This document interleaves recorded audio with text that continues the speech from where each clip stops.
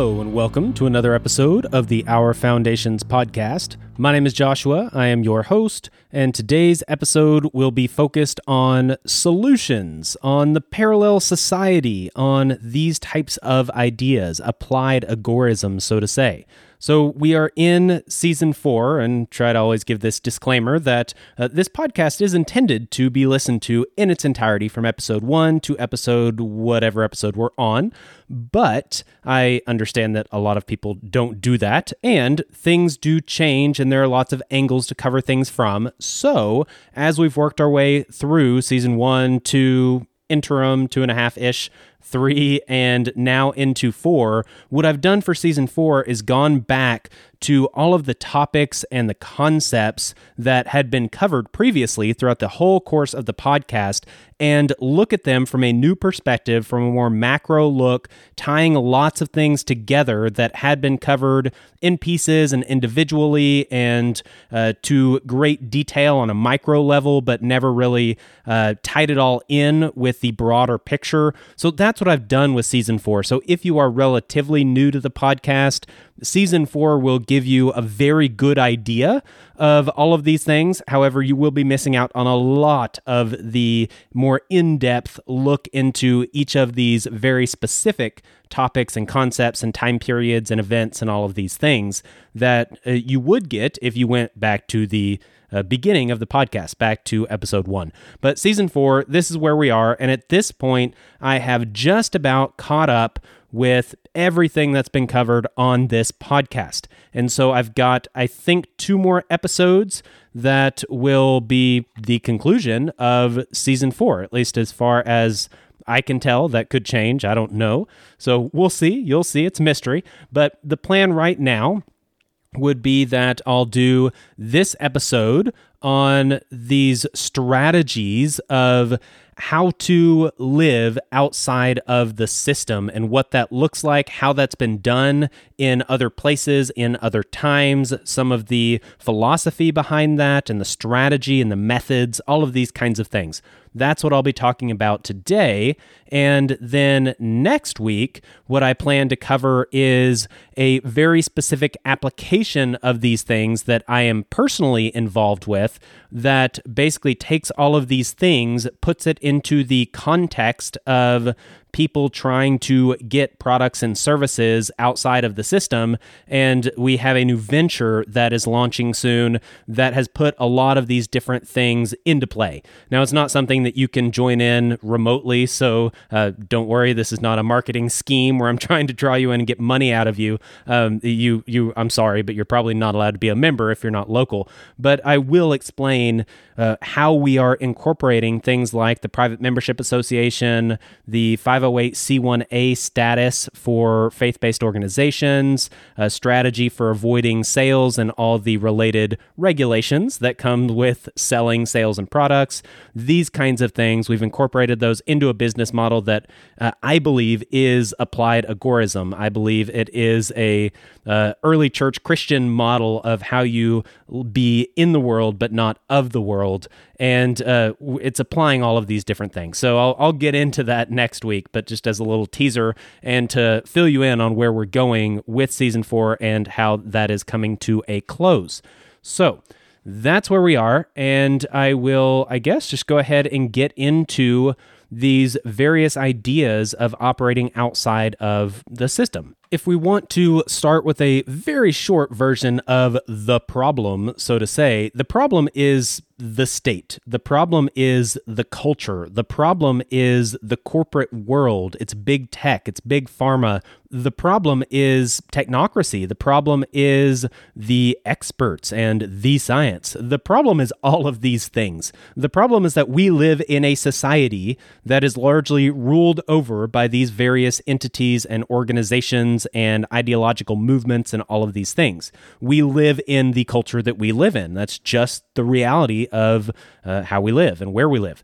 So the problem is that we have differences of opinion as far as things like morality and ethics and things of this nature. It's the problem of ought. It's not necessarily the problem of is that things specifically exist. It's the problem of should they exist? Should these goals be pursued? Should we live in this way or that?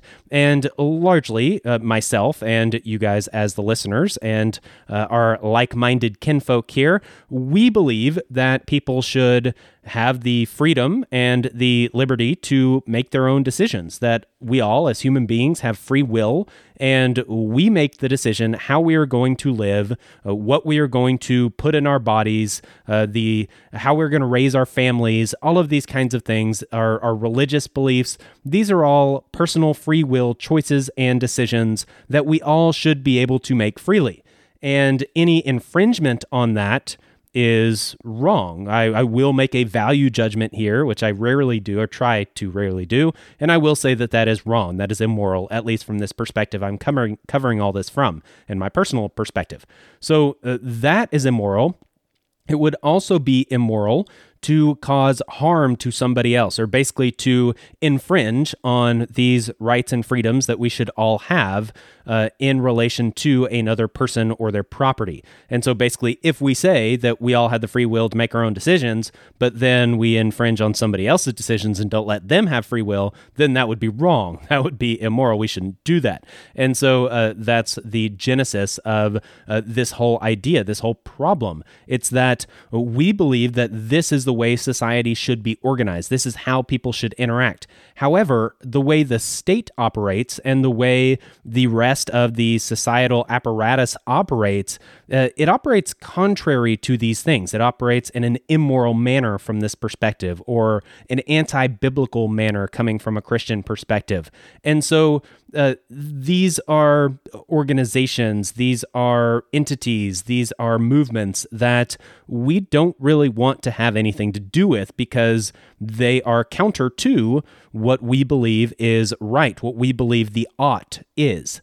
And so with that, we have to figure out how to respond. How then do we live within this context? And the answer that I go to is, well, I'll get to the answer. Let's go over the options first. So we do have the option to fight the system, that we see there are immoralities in the culture we live in, or the state is corrupt with corrupt politicians, or whatever the thing is that we're picking out about the world we live in and what's wrong with it. We can fight that. We can try to vote really hard. We can try to change legislation. We can try to call out specific politicians on their immorality and their contradictory behavior. We can rise up and protest. We can do these kinds of things. We can try to fight the system. But in reality, that often does not work out very well. Number one, I would personally argue that that's not in line with the ideal of how we should handle things. That aspect of rebellion and revolution and confrontation and violence and these types of things, that is not the way that I personally follow and go for. But also, when you look historically, those things often do not lead in very good directions. Now, there are caveats there, but even the caveats don't always work out in the long run. So you've got something like the United States of America that rebelled from the king, and people think of that as a very wonderful thing, yet we live in a world, and the country has been in a state for so many decades, a few hundred years, that we are not as free as the colonies were under the technical rulership of the king.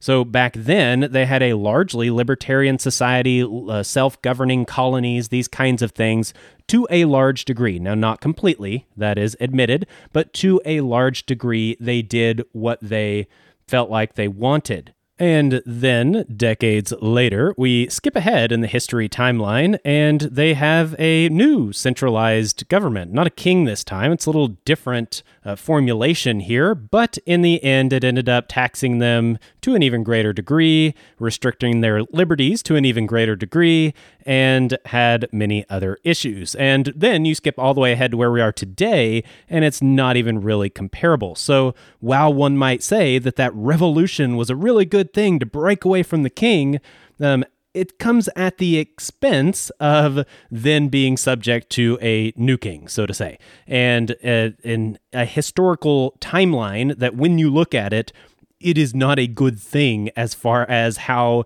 the individual relates to being ruled. And so that's the issue. Anytime you have a revolution and you have rebellion and these kinds of things, they often backfire. And it's not necessarily because the cause was wrong. Often the cause is good and true. It's just that historically it seems that method often backfires. It often ends up in the long run in a worse off position than prior. And so that's not universal, but that is something more objective than at least my personal view of that's just not the way you should do things. So that's one option, is to fight the system. Now, the other option that a lot of people go with is that you should reform the system, that you should change the system, that you should get involved, you should vote and gather up local votes to change regulation, to change the politicians. If the left is in charge and you don't like the left, then we need to vote the right into positions of power so we can get more traditional conservative government and, whatever it is your goal is.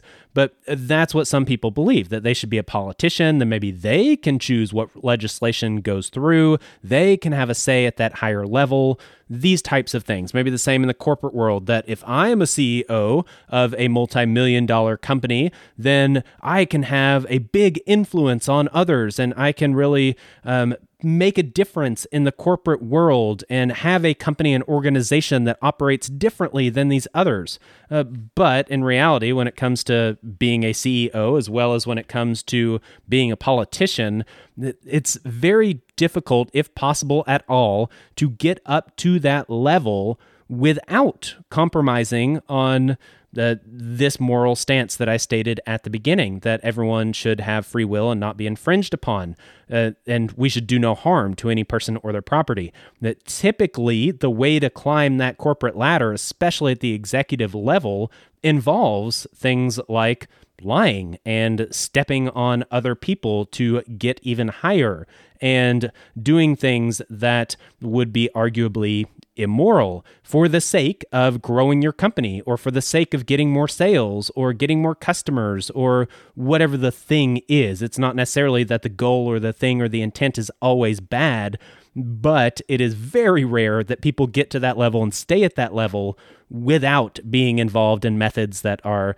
very questionable. And that's, again, corporate, that's political, that's all of these systems that we're talking about here. You can even go cultural and ideological movements where you see people get involved in something like the climate agenda, the environmental movement, the feminist movement, Black Lives Matter. There's all of these different things where the cause may be true and just, but getting involved with it and trying to steer it in the right direction and, they've just gone astray on this one issue, but we'll get it back on track, that usually doesn't really work out very well. So again, from a more objective, practical, historical outlook, that's kind of just the way it is. From a moral perspective or a religious perspective, being involved in those things is immoral. That's, I would argue, that's just wrong to do. And so, in general, fighting the system as well as reforming the system, both of those are options that are not ideal. And so we need a different strategy, a different approach. And that approach is one that should be ideal. It should be moral. It shouldn't compromise. It should have historical precedent that is positive and effective.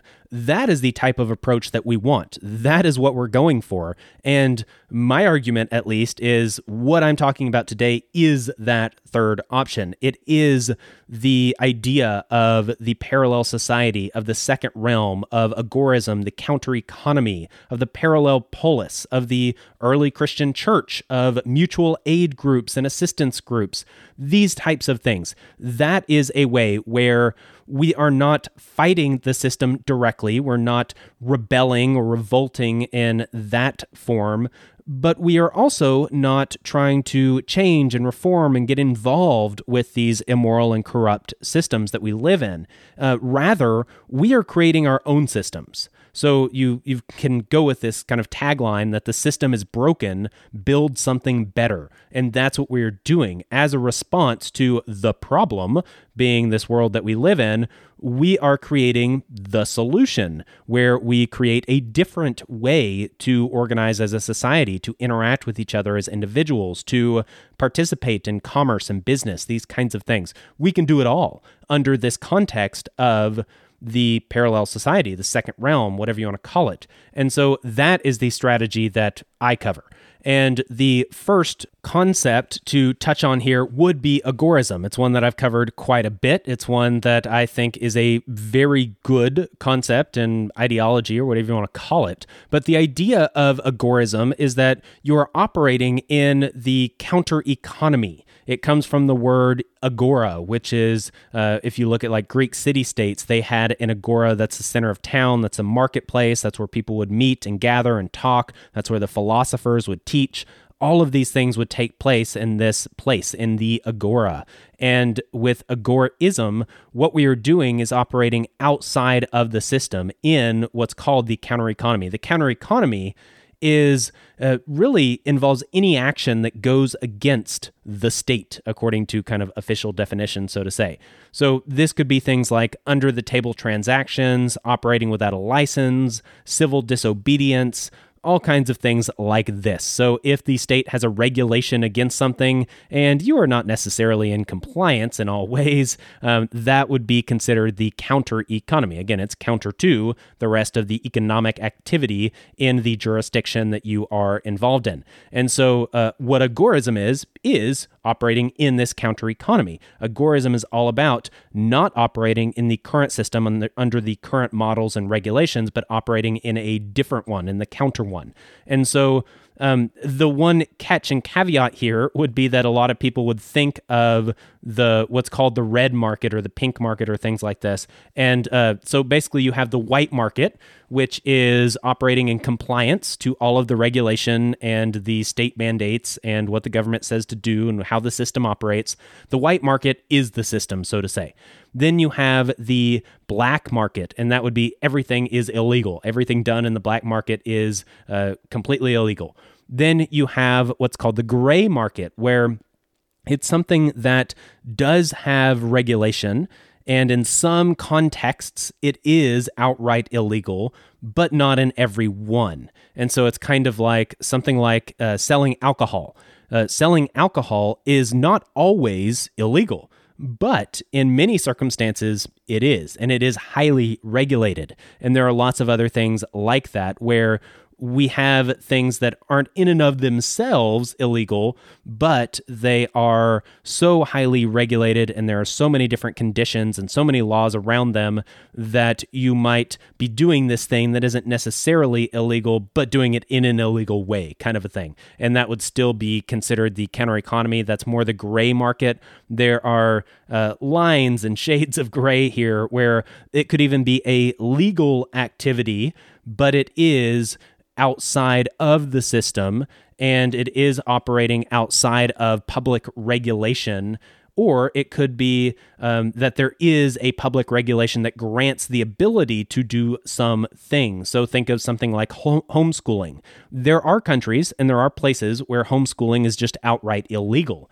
And within the United States, there are various states that have fairly strict policies and regulations over how you can homeschool and what you have to report and what you have to do and how you have to structure. But the outright act of teaching your children is not in any way an illegal thing across the board. And so that's a bit of a gray market. It depends on your jurisdiction, and it depends on how you relate to that. Are you totally outside of all regulation? So you're doing this thing, this homeschooling thing, in an illegal way. That might be more phasing towards the dark gray as far as the white to black market and the gray in the middle. But you might be participating in homeschooling in a way that is allowed by, say, your state. So you might have a state that says you can homeschool if you want. You just have to tell us, who your kids are and how old they are and what grade they're in. And, that's about it. And so you could do that. And if you're doing that, you are technically doing this thing, this homeschooling thing, in a legal way while still being outside of the system. And the system would be state schooling. It would be the public education system. It might even be included in private schools and things of that nature, charter schools, all of these different things. You're outside of all of that. You're outside of the system. So you're not necessarily straight white market, but you're not doing anything illegal. So you're more light gray, so to say. And so there is this spectrum that you could choose from. But regardless of this spectrum, what would be stressed is that within agorism and in the counter economy, there is no red market activity going on. And in addition to this, there is no white market activity going on. Otherwise, it wouldn't be the counter economy. It would be the regular economy. So going back to the idea of the red market, because I've already talked about the white market, the red market is anything where you have violence and force. So if someone is being forced to do something, if violence is being initiated on somebody, if there is coercion involved, that is the red market. Now, some people would make the distinction that you have kind of the red market in a black market context. So think of cartels and gangs and mafias, things like that. But you also have the red market within the context of the white market. So you have perfectly legal violence and coercion that happens through the state. And so that might be referred to as the pink market. It's red, it's violence, it's force, it's coercion, but it is completely legal. So it's mixed with the white, so that's pink. But either way, when you have violence, force, coercion, or when you have the state's blessing and the state's approval and you're following all the regulations, these things are not participating in agorism and the counter economy. Those are participating in the regular economy and doing things that are immoral. And so agorism is operating outside of that without violence or force through voluntary interaction among individuals. So that's the idea. And that would be overall, if I had to pick a concept that I agree with the most, agorism would probably be that concept. So moving on to the next concept here, that would be the first realm, second realm perspective. And this is, all of these are similar because it's all talking about this same idea. But how the distinction is made with first realm, second realm is that the first realm does not respect self-ownership and liberty. It is collective in nature over individual in nature. You have government or some sort of authority that is in supreme power and ruling over people. You have things like taxes and regulation and immoral markets, these kinds of things. These are what happen in the first realm. So you could think the world, you could think the system, you could think the state, all of these things. That's all first realm activity. Now, then you also have the second realm. The second realm is simply not involved with the first realm. So with the second realm, it is more akin to the counter economy. It is a realm that does respect self-ownership. It does respect liberty. It is individualistic over collectivist. And it does not have a government or an authority that is in a supreme position over everything. There are no taxes. There are no regulations. There are no immoral markets either. And so this would be what people would consider the second realm. Now, with this, there are many different ideologies and applications and things that come up in the second realm. To give you an idea of some of the things that are really big in the second realm philosophy, security culture is a really big deal. And so it's this idea of if you are operating in the second realm and not in the first realm, you probably don't want people to know who you are. You don't want them to be able to tie you to certain activities because often you're dealing in black market and gray market activities. Again, this whole idea of the counter economy.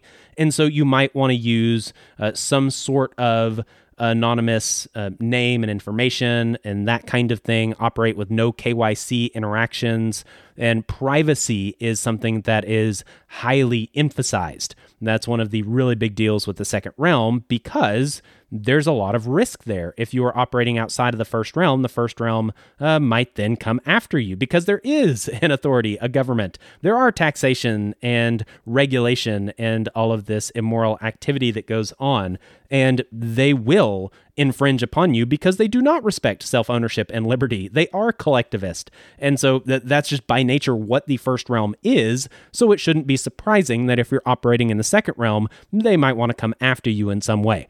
But that is why in the second realm you do focus on security, culture, privacy, these kinds of things. Now, some other examples of this would be anarcho-capitalism. So if you think of an ANCAP market of sorts, that would be second realm. If you think of crypto-anarchy, that's its own movement or ideology or whatever you want to call it, that would also be second realm thinking.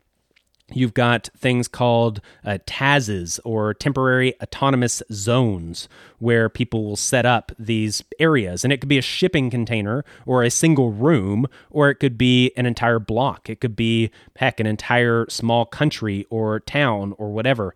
But areas where for a temporary amount of time, activity occurs in there, however activity wants to occur as far as the second realm is concerned. And that area is deemed autonomous, outside of the jurisdiction of any of the first realm authorities. And so that is something that also does come under attack at times. You've got things like proxy merchants. And so these would be people that play the middleman between the first realm and the second realm. So so long as the second realm is the minority, and that will probably be the case for quite a while, people will still need to interact with the first realm to get the things that they need to operate in this world that we live in. And so you have this new job opportunity, so to say, where people can play the middleman and bring things from the first realm into the second realm, or bring things from the second realm into the first realm. And they, of course, would charge a fee and make money doing that. And that is another example of second realm activity. Now, moving on from first realm, second realm, another related perspective would be VONU.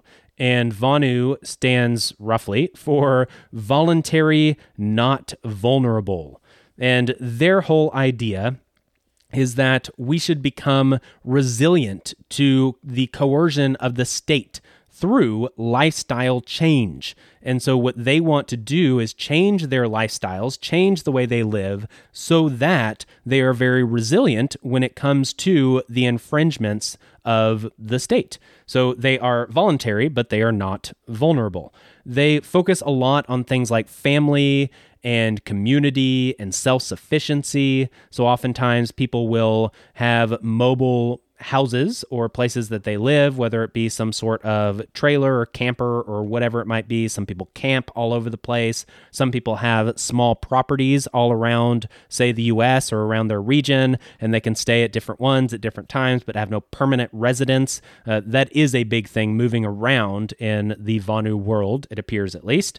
And I do see why, because that would be a lot harder for the state to infringe upon them and coerce them if they actually are not in one place permanently. So that can help a lot. But there also are some communities that operate in this way where they just don't interact much with the state. They don't draw the eye of the state upon them. They are largely self-sufficient, which makes them even more resilient. And so that is another idea there. The next concept is one that is more historical and well-known, so to say, and I'll spend a little more time on this, and this would be Charter 77 and the parallel polis. So with this, you had, if you think of the context of the Soviet Union, the communist government that was very oppressive, things were falling apart, it wasn't going well for the common person, and there were a lot of people that were not very happy. Within this context, there was something that started up called Charter 77. They said that they were a loose, informal, and open association of people united by the will to strive individually and collectively for respect for human and civil rights.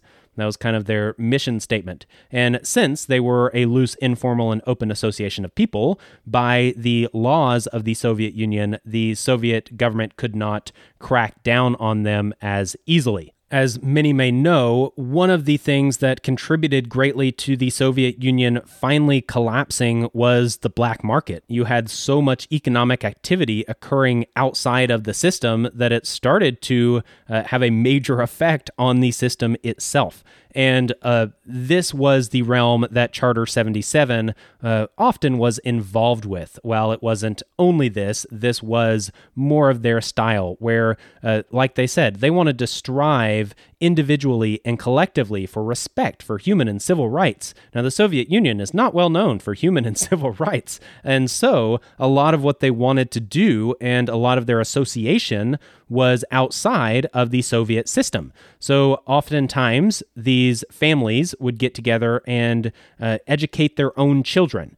Sometimes they still had to go to the Soviet schools, but then when they came home, they would give them a different education. So homeschooling on steroids, so to say. And you had economic activity that occurred within these different families that were part of these informal groups and associations where they would trade food, they would trade services and things like this, but not officially. And so again, this is more black market, gray market, outside of the system. That was the way that they operated. And this was something that was pretty effective. Now, one of the people that was big in this movement was Vaclav Benda. The other that might be familiar to some folks would be Václav Havel, and he is also a fairly well-known figure. But Vaclav Benda I will focus on because of his concept of the parallel polis. So what he felt like they should do is to create an independent society that is not oppressed by the laws and decisions of representatives of public authorities. So he believed that this independent society should be based on its own values, not values that are forced on it by a centralized authority. And that's the idea of the parallel polis, where it is a society, it is a polis, it is an association of people, yet it is outside of the official centralized governmental forces that are forcing and coercing people to act in certain ways and forcing values upon them. So it is operating at the same time in the same region, but it is not the same one. It's a different society. It's a separate independent society. It is parallel. And so that's the idea of the parallel polis. Now, he did specify what he called the pillars of the parallel polis, and I think that these are things that are worthy of reviewing and thinking about. So one was constantly monitoring rights and freedoms and being willing to act in their defense. So this is the idea of keeping an eye on what's going on in the world, what laws are changing, what immoral activities are the government participating in, all of these kinds of things. It is good to know about them. For example, with COVID-19, if you didn't know anything about the research that went on behind the scenes previous to COVID-19 coming out, or Event 201 and all the players involved, or all the connections with the pharmaceutical companies, such as Moderna is a really big one. Lots of things like that, the mRNA stuff. There's a lot going on there that if you don't know about it, then you're kind of in the dark in a lot of areas. And so this idea of constantly monitoring rights and freedoms and being willing to act in their defense, this is kind of similar to keeping an eye on what's going on in the world. Now, rights and freedoms, that can be defined in lots of different ways, but the idea is, where is their government overreach? Where are they infringing on the things that we believe we should be able to do? Or are we willing to act in their defense? So the bury your head in the sand strategy is not one that he would recommend in any way.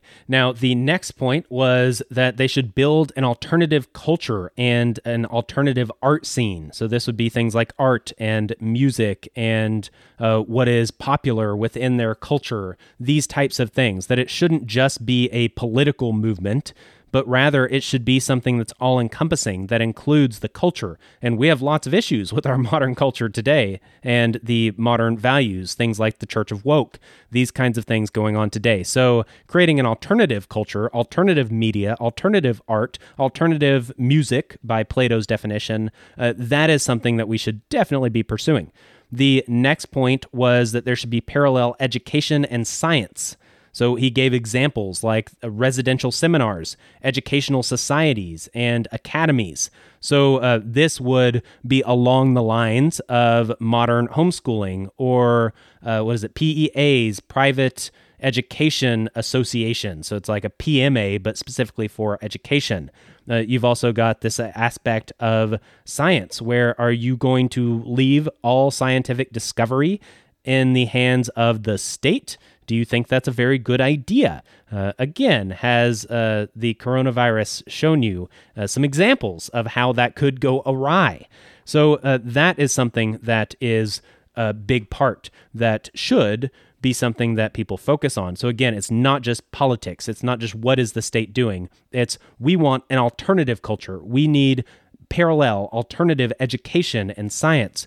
He also said that parallel information systems for free dissemination of information were very important. And that's the whole idea of things like blockchain or privacy-centric messaging applications or alternative communications. There are people working on radio communication, things like that. Our local Agorist group is having a presentation on alternative communications tomorrow, at least as of this recording.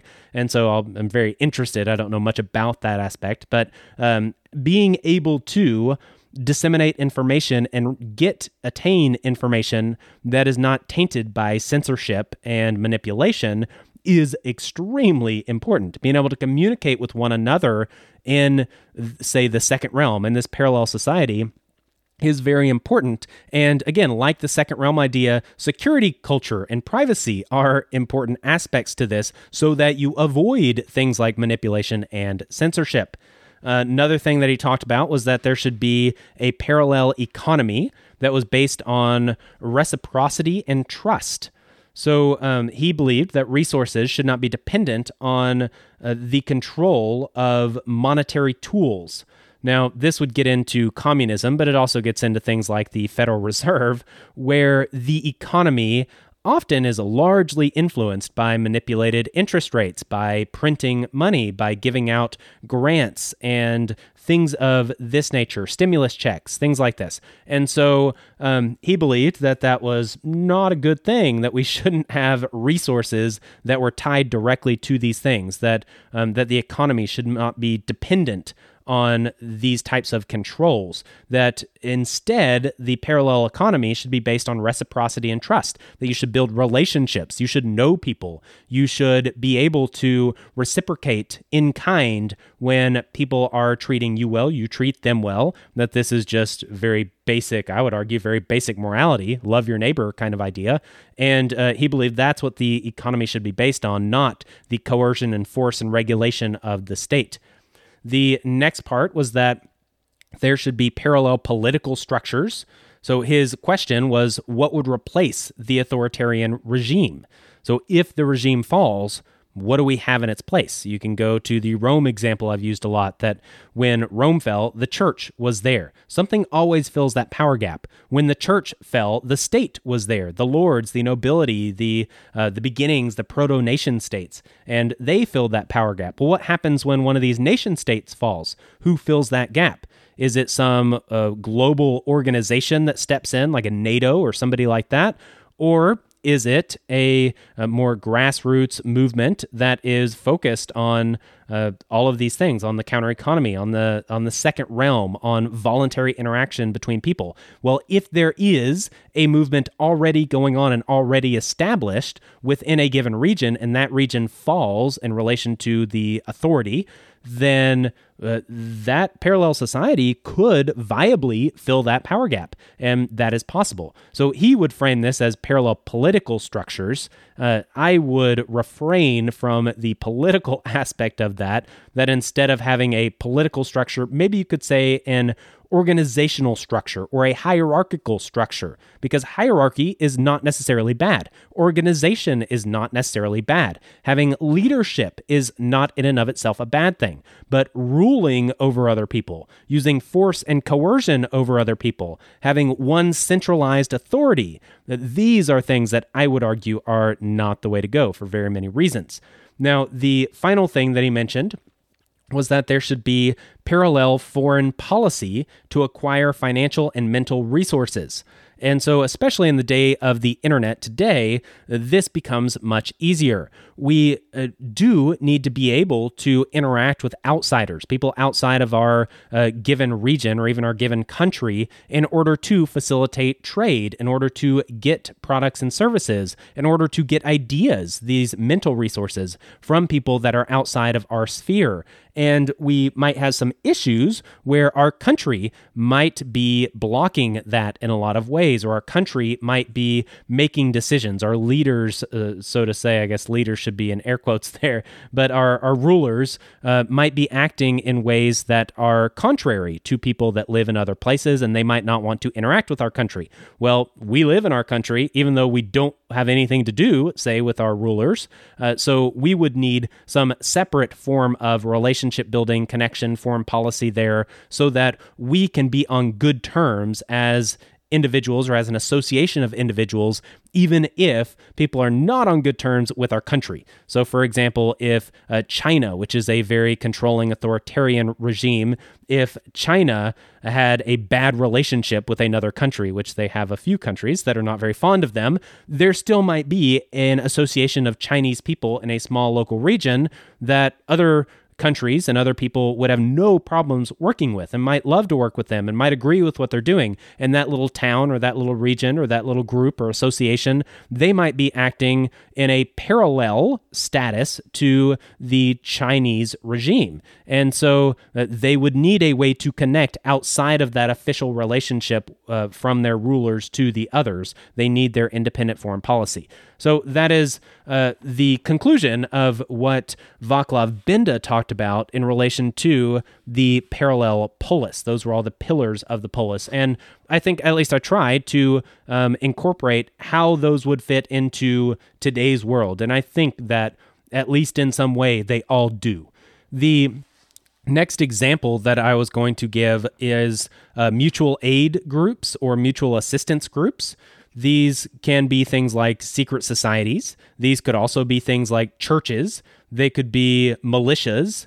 They could be all kinds of different things. They could be charities. They could be lots of different associations of people. They could just be informal assistance groups. We have a few mutual assistance groups in our greater area locally, and I know people that run different ones, and they have different missions. They have different beliefs. They have different ways that they do things, but the goal for all of them is to create an association of people that help each other. They assist one another. They provide mutual aid for one another.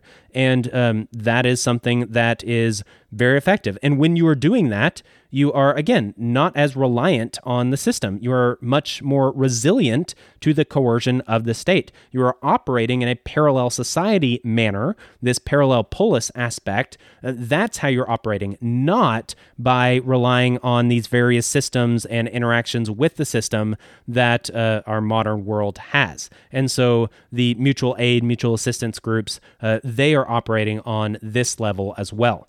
Now, similar, I guess, but more independent would be the various Anabaptist groups. So think the Amish and the Mennonites. Now, there are varying degrees of how these people operate and how they act out their beliefs. But on the more traditional side, at least, the conservative side, most of them form their own independent communities where they live within their own communities. The community owns large tracts of land. They are very largely self-sufficient. I think they try to be completely self-sufficient, and they have their own little community, their own little culture, their own little economy, their own things. Now, they do interact with the outside world. Oftentimes, people they interact with their economy, so to say, where they're buying and selling things and people are coming up and visiting, and the Amish could do services like put on a roof for somebody or whatever.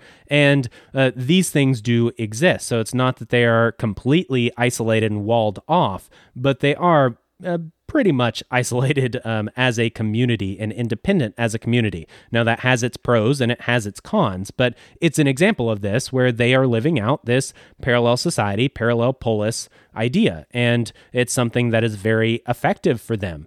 And so that is one option here. Another one that's good to look at is the historical example of the original Christian church. the church, as I've covered before, so I won't go into detail here, but the church did oppose the religious leaders, the religious institutions of their day. They opposed mainstream culture, the libertine Roman culture of their day, and they opposed the state. They opposed Rome. They had some pretty big issues with Rome. Rome was killing them. They were literally torturing and killing Christians. So, yes, they opposed all of these different things. The entire system, so to say. It wasn't just the culture. It wasn't just the state. It wasn't just the institutionalized religion. It wasn't just one thing or another. It was the whole thing. But they still lived under and within the context of Rome.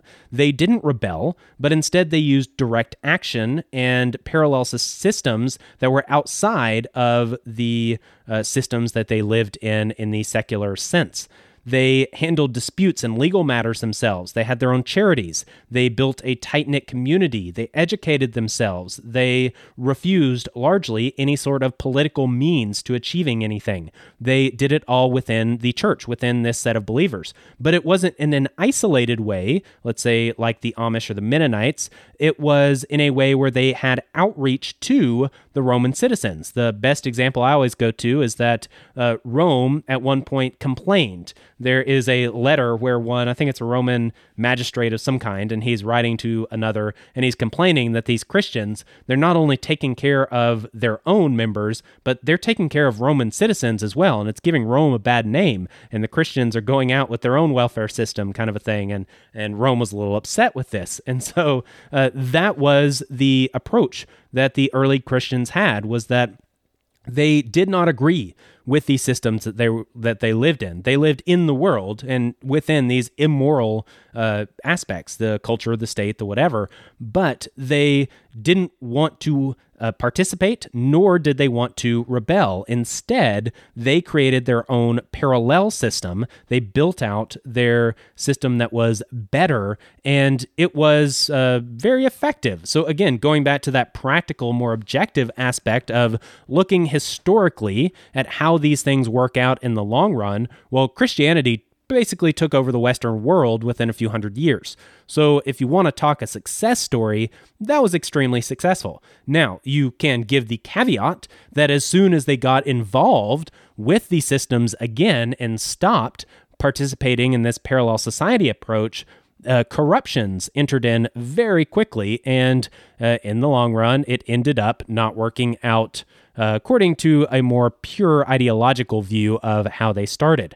So, for example, you have Constantine, and you have a lot of what happened after him, where the Christian church started to get involved in these political means. And like I said, the original Christian church was very against that. At least the majority of the Christian fathers that I have read early on were very against that. You weren't allowed to wear the purple. You weren't allowed to be a magistrate. You weren't allowed to be a soldier unless you were forced to. And even then, you weren't allowed to carry out a soldier's duties. There's all these kinds of things.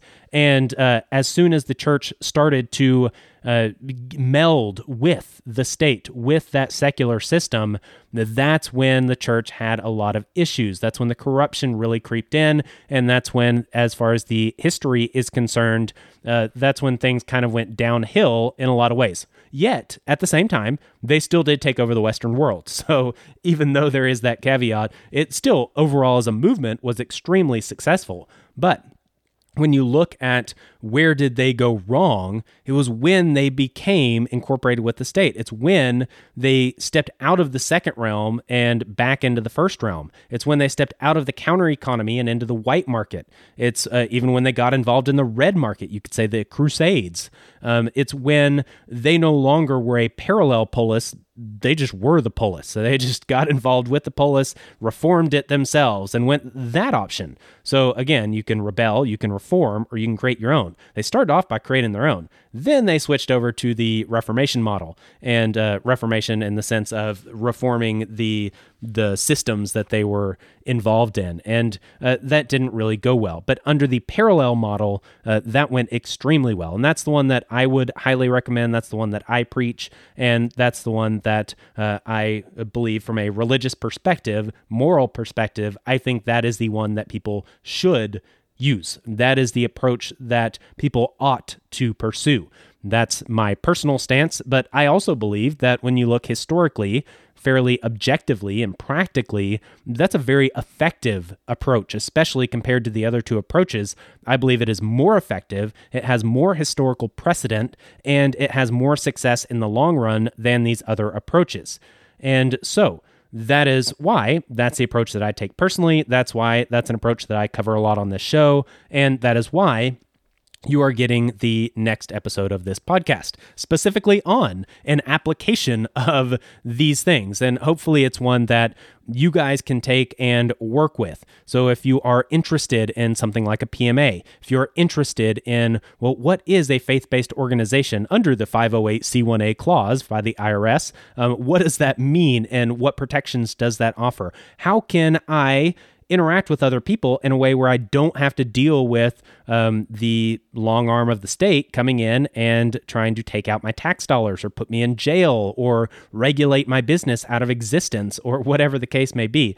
There are ways of operating in the gray market that are not illegal the way that I set them up, but that are doing things that in other contexts and in other environments would be illegal. And so that's the quandary here, is how do we operate in a way where we are the parallel society, but we are not doing things that are outright illegal that'll draw the state down upon us? And how do we do these in a way where we have multiple protections that are stacked above us so that if they do come after us for whatever reason, again, second realm, first realm, the first realm does come after the second realm. The regular economy does attack the counter economy. That's just the way it works. Rome did attack the church. And so when the state does come after you, or when some other aspect of the culture, maybe cancel culture, comes after you, how can you protect yourself? And so those are the types of things that I'll talk about next week. And hopefully that'll be something that is very practical and applicable that you can implement in various ways. And feel free to reach out to me and ask me about different things when we get there. So that is everything I have for this episode. I would definitely like to say thank you especially to the patrons of the show that are giving money to support the show, to pay for things like the Audible subscription that I have, books that I've had to order for research, website hosting, podcast hosting, all the different things. I really appreciate that. That does mean a lot, and that is how I pay for all of these things. So thank you very much. Also, thank you to people that have been willing to leave ratings and reviews. I don't get them very often, but when I do, they have been very glowing and very positive. Outside of, I think, the second review I ever got, someone was upset because I called this show Our Foundations, but I did not talk about the Native Americans. How shameful. And I only got 3 stars from that person. But other than that, all of the reviews have been glowing and very positive, 5-star, wonderful. So thank you to everyone that has taken the time to do so. That does definitely help as people are looking up the show, looking up a certain subject. They see that it's got a lot of ratings, it's got a lot of high ratings, they see some positive reviews, and yes, the next logical conclusion would be they listen to the show and check it out. So thank you for participating in that, but overall, just thank you for listening. If you have any questions, any comments, any concerns, please reach out. It's at ourfoundations@protonmail.com. And until next time, I'm out. Peace. This has been Our Foundations Podcast. Goodbye. Thank you for listening. Goodbye. Bye-bye.